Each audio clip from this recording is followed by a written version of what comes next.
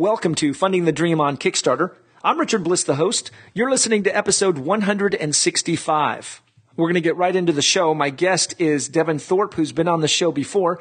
Devin is a contributor on Forbes, also author of Your Mark on the World and Crowdfunding for Social Good. His website, yourmarkontheworld.com, is where he writes, contributes, and puts out a lot of information when it comes to crowdfunding. He just is the founder and host of the Social Enterprise and Crowdfunding Conference that was just held in Snowbird, Utah. And so I wanted to welcome Devin back to the show. Devin, thanks for being here. Richard, it is absolutely my pleasure. Thanks for having me back. You're very generous. Oh, no. When I find somebody who's as knowledgeable, smart, and tapped into the crowdfunding world as you, I got to have you keep coming back to tell us everything we don't know, because you got a lot of things going on. You had a great conference. I saw some photos out there of your conference. Tell us a little bit about the conference.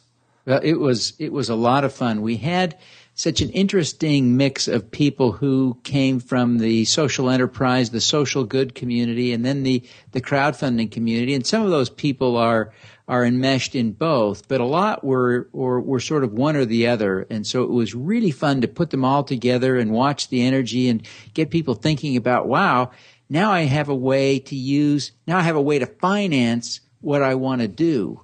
And you get the crowdfunders thinking about, now I can do more good with my crowdfunding. So it was fun to put that group of people together, really two groups of people together, and watch the energy and the sparks. It was fun. Now I think we were talking, you had a really good turnout. Yeah, for a first time conference, we were thrilled. We had over 100 people there and really, packed the room. These people, so obviously, you've been on the show before. We talk about Kickstarter here. We talk about the rewards-based crowdfunding space, Indiegogo occasionally. But your conference was was it about that space, or was it about much more? Well, we talk a little bit about Indiegogo and Kickstarter and rewards-based campaigns. We were fortunate to have David Boyce, who is the CEO for Fundly.com, which is probably the largest platform for crowdfunding for social good. It's a rewards-based or donations-based platform, but it's far and away the largest in that social good space. We had the founder from Red Capes there as well. She's that's kind of a small site, but also a rewards-based site that is for social good. But she's also hoping to add securities to her site. And then we had Sang Lee, who's the CEO of a site called Return on Change, that is exclusively an equity-based platform for social good projects. So it's a way for impact investors to invest in social enterprises that have, a clear social mission. So it was a lot of fun to bring all these people together and watch the dynamics and sort of compare and contrast among all those different ways to approach crowdfunding. So this brings up an interesting question, because you and I have now known each other for a while, and the Jobs Act, which was passed a year and a half ago, was supposed to open up crowdfunding from an equity standpoint. But that's still, so when you talk about these people who are doing kind of an equity-based crowdfunding, that's still not possible, is it? That's right. It isn't. The exception to that is if you are pitching only to accredited investors. And let me change that. It's not pitching, it's selling. If you ultimately sell only to accredited investors, you can pitch now like crazy. You can do what's called in legal jargon a general solicitation, and you can announce to the world that you are raising money and that you are accepting investment. And that is a huge change. That changes law and precedent that has been completely the opposite for over 80 years. Since the 1933 Act was passed, it has been illegal to publicly advertise an offering. And so it really expands the opportunity for people to reach out to investors. The problem is, and let's be realistic, but I'm beginning to appreciate this problem. as this goes live now, and we're actually starting to see it happening, the challenge is the investors aren't attuned to that. They're not accustomed to being pitched, right? So that it will take a while for this to gel. It isn't going to happen as quickly as I had thought it would. It's going to take longer. Interesting, because you and I have talked, and I'm not a big believer that these changes are going to generate significant differences in the crowdfunding on the equity side. I just don't. I'm a person on the other side of the fence on this. Mm-hmm. And so it's interesting to hear your take that it's going a little slow, that the people who are all excited about it actually aren't the ones giving the money. That's right. It's the ones who are either acting as intermediaries or those who are going to get or hope to get the money that are excited about it. The investors will have to be dragged kicking and screaming, and it will work. I think the community will come together almost exactly in the same way that the Kickstarter community did. I was not one of the very early Kickstarter participants, but I remember the first deal I got involved with probably 3 or 4 years ago. My first Kickstarter campaign, I got pitched a movie, and I fell in love with the idea immediately. And so I backed the first campaign I was ever pitched. The campaign turned out to be successful. They raised their money. They made their movie. And, but it was just such a perfect example. The campaign actually failed the first time. So I got the email. We didn't raise the money, but we'd like you to come back, support us. We're going to take another run at this. We figured out all the things we did wrong. We're going to work harder. We'll get the money. So they did. I pledged again. They got the money. They said, well, okay, we'll finish our movie in 90 days and then we'll send you the DVD. Well, it took 2 years. What was the name of the movie? Oh, I can't remember. It was about a crazy guy in Peru who was trying to build a helicopter. Oh my! And it was just a documentary, kind of a touching documentary about this crazy guy in Peru who was making a helicopter.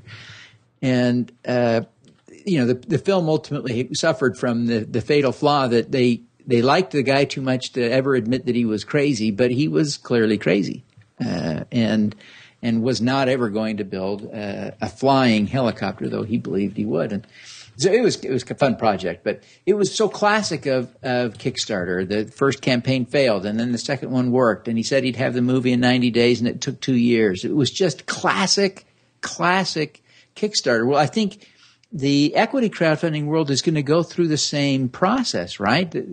And the Kickstarter audience wasn't built by Kickstarter. They may want you to believe otherwise, but the Kickstarter audience was built by thousands, now millions, I imagine, of campaigns that have attempted to or have raised money. That's where the investors or the donors have come from, right? Is from the people who've been raising the money, reaching out to their friends and followers until it's become a comfortable activity for people to give money on Kickstarter and Indiegogo and to a lesser extent on other platforms. So I think we've got the same curve ahead of us on the investment side.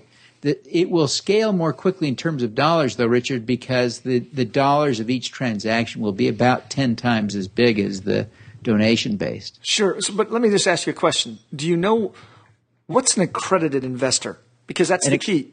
Yeah, that's right. What's the definition of am I an accredited investor? I am certain that you are. Congratulations. That's one of the reasons I admire you so much. Yeah, I don't think so. An accredited investor is someone who has a net worth in excess of $1 million, excluding his personal residence. You can also qualify if your income is over $200,000 a year for the past 2 years, and you have good reason to believe that it will continue to be. And one of the things that's changed with this general solicitation rule is in the past, an issuer, an entrepreneur who is raising money, would often face constraints around the number, around having to use accredited investors. So this is not a new idea. But in the past, you could simply ask someone, are you an accredited investor? Check the box, and if you are, we'll take your word for it. Some people went so far as to say, are you accredited by virtue of your income or your assets. And some would go a few questions past that, but not much.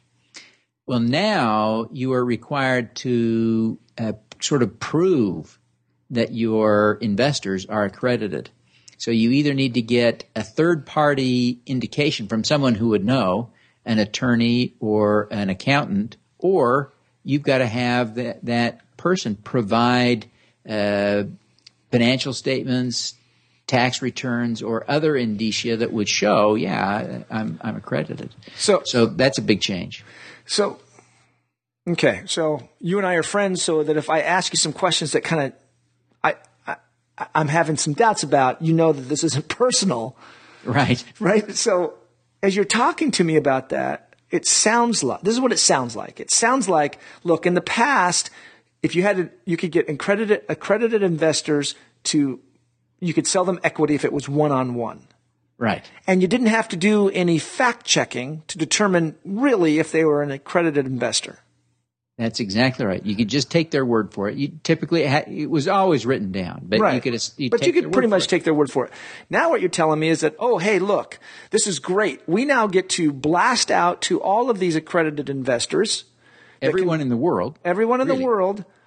Oh, but they now have to prove to me that they have $1 million in assets, that they have some kind of liquidity of income that's coming in, or vice versa.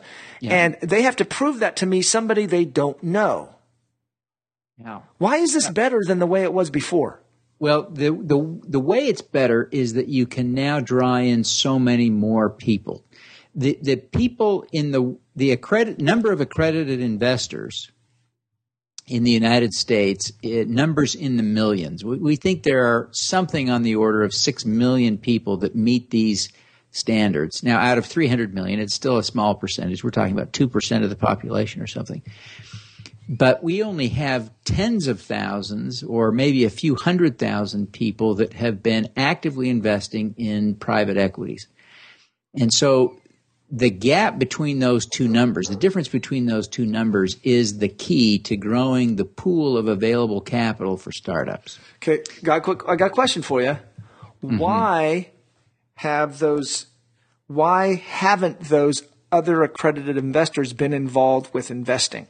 If they're sitting out there on $1 million worth of assets and all this income, why haven't they already been investing in equity investments? What's held them back? So why suddenly do we think that all of these people are suddenly going to wake up and realize that they were missing out on an opportunity? Clearly not all of them will, but some of them will. Reasonable people will differ as to how many of them will, but some of them have not participated because the process was too cumbersome. Because the traditional process has been you join an angel group, you go to monthly meetings, you do due diligence, usually as committees in sort of an ad hoc way between monthly meetings where you meet with the entrepreneur and review financial documents, you review products, strategy. Then you'll come back and report to your group and say, this is what we've learned. So it's a month-long process to evaluate a single investment. And then you're expected to pony up typically, it varies by group, but you're typically expected to put up about $25,000 per deal. Now, $25,000 per deal isn't much if you have a net worth of $5 million. But if you have a net worth of $1 million, 25 grand is a lot to put into one deal. So there are a lot of barriers that have existed that prevented people who might be interested from actually participating because it was too much work and the investment size was too high relative to the typical net worth of someone who meets the accreditation standard, right? It's going to be a skewed curve where most of the people that meet that standard are going to be close to the limits. And then as you get more richer and richer, it's fewer and fewer people. So now we're going to bring in people who have wanted to participate but couldn't for these other constraints. Will it be will they all participate? No. And will all the people that join in be as rich as the people who've been playing? No. but it will add to the available capital. Got it. Okay. All right. I'm not sure I'm convinced, but it's, you know what? It doesn't matter because it's going to happen and we're going to see, aren't we? Yeah, it will be interesting to see in places where they're doing it, Europe, especially the UK, and also in Australia. What we're seeing is that it's quite successful. It works well for issuers. It's working well for investors. But the scale in those places is much lower than people are expecting in the U.S. So it will be interesting to see whether it develops in the U.S. the way I expect it will. Okay. So and we only have a few minutes. This is a topic, obviously, that we could keep talking about heavily. And it's fascinating. And it's great that you have this much knowledge because I'm sure my listeners are kind of wondering, they're hearing the Jobs Act, they're hearing that crowdfunding is going to become legal, and most of them are Kickstarter backers. Right. And they're like, well, wait a minute. What do you mean it's going to be legal? Hasn't it been legal? And we've explained on the show that there's a difference between rewards-based crowdfunding, Kickstarter, Indiegogo, most of Indiegogo's projects, and equity-based crowdfunding, which is basically the loosening of these laws that we've had since the 30s because of the stock market, and that slowly we're going to start opening up so that instead, like on Kickstarter right now, we know how it works. You get a project, an idea, you put it up there, people give you money, and people see it as a pre-order system. Give me money, I'll make this thing, or I'll create this project, and then you will receive the benefits of that project for giving me the money. Whether it's tickets to the play, because you're funding a play, right? We've got that down. And now what's being said is, now we're going to be able to actually offer equity. Now, Kickstarter has come out quite adamantly and said they will not participate in this new concept of crowdfunding or equity funding, I guess we could call it, or whatever, crowd equity, equity crowdfunding, whatever. Yep. But I got a question, and we've only got like 2 more minutes. Why would I give up equity when I could launch something on Kickstarter, raise the money to make the product? It helps me buy the molds, or it helps me buy the cloth or the fabric or the facilities or the infrastructure. And then I didn't give anything up. Why would I go this equity route instead of just continuing to do the Kickstarter, which seems to be becoming more and more viable? And we're estimating there's probably going to be about $1 billion worth of funding over the next 18 months on Kickstarter. Now, I know the numbers are $300 billion is what they're anticipating. That's the numbers I've heard recently. Mm-hmm. But why wouldn't I just keep doing it the way I'm doing it on Kickstarter? Yeah, well, there is an easy answer and a complicated answer. Let me start with the easy one. We got 2 minutes, so you might only have... Okay, so I'll be quick. Easy answer is 10 times more money.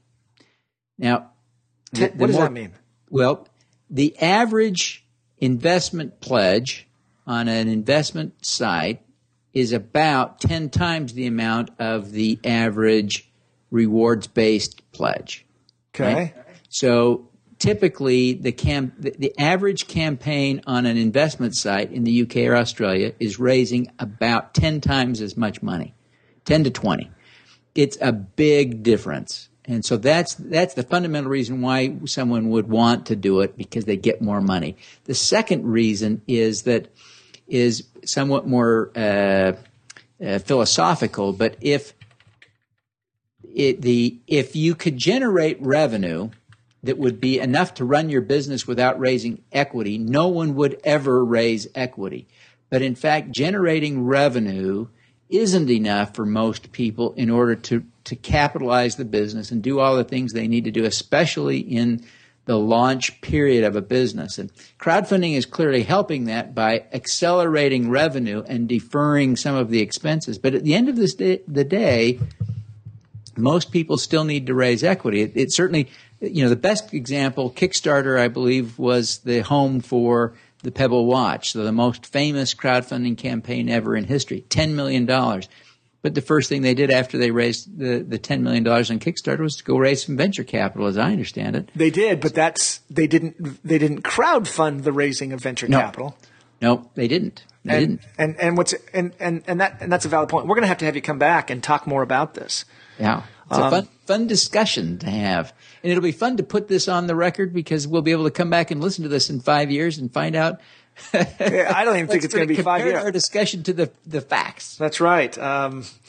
We're going to. And that's the thing. The show's been going for 2 years now. And so I look back at some of those early episodes and it's like, wow, back then we were, was Kickstarter having a bubble 2 years ago? And, was it going to get overblown? And there's so much more money now.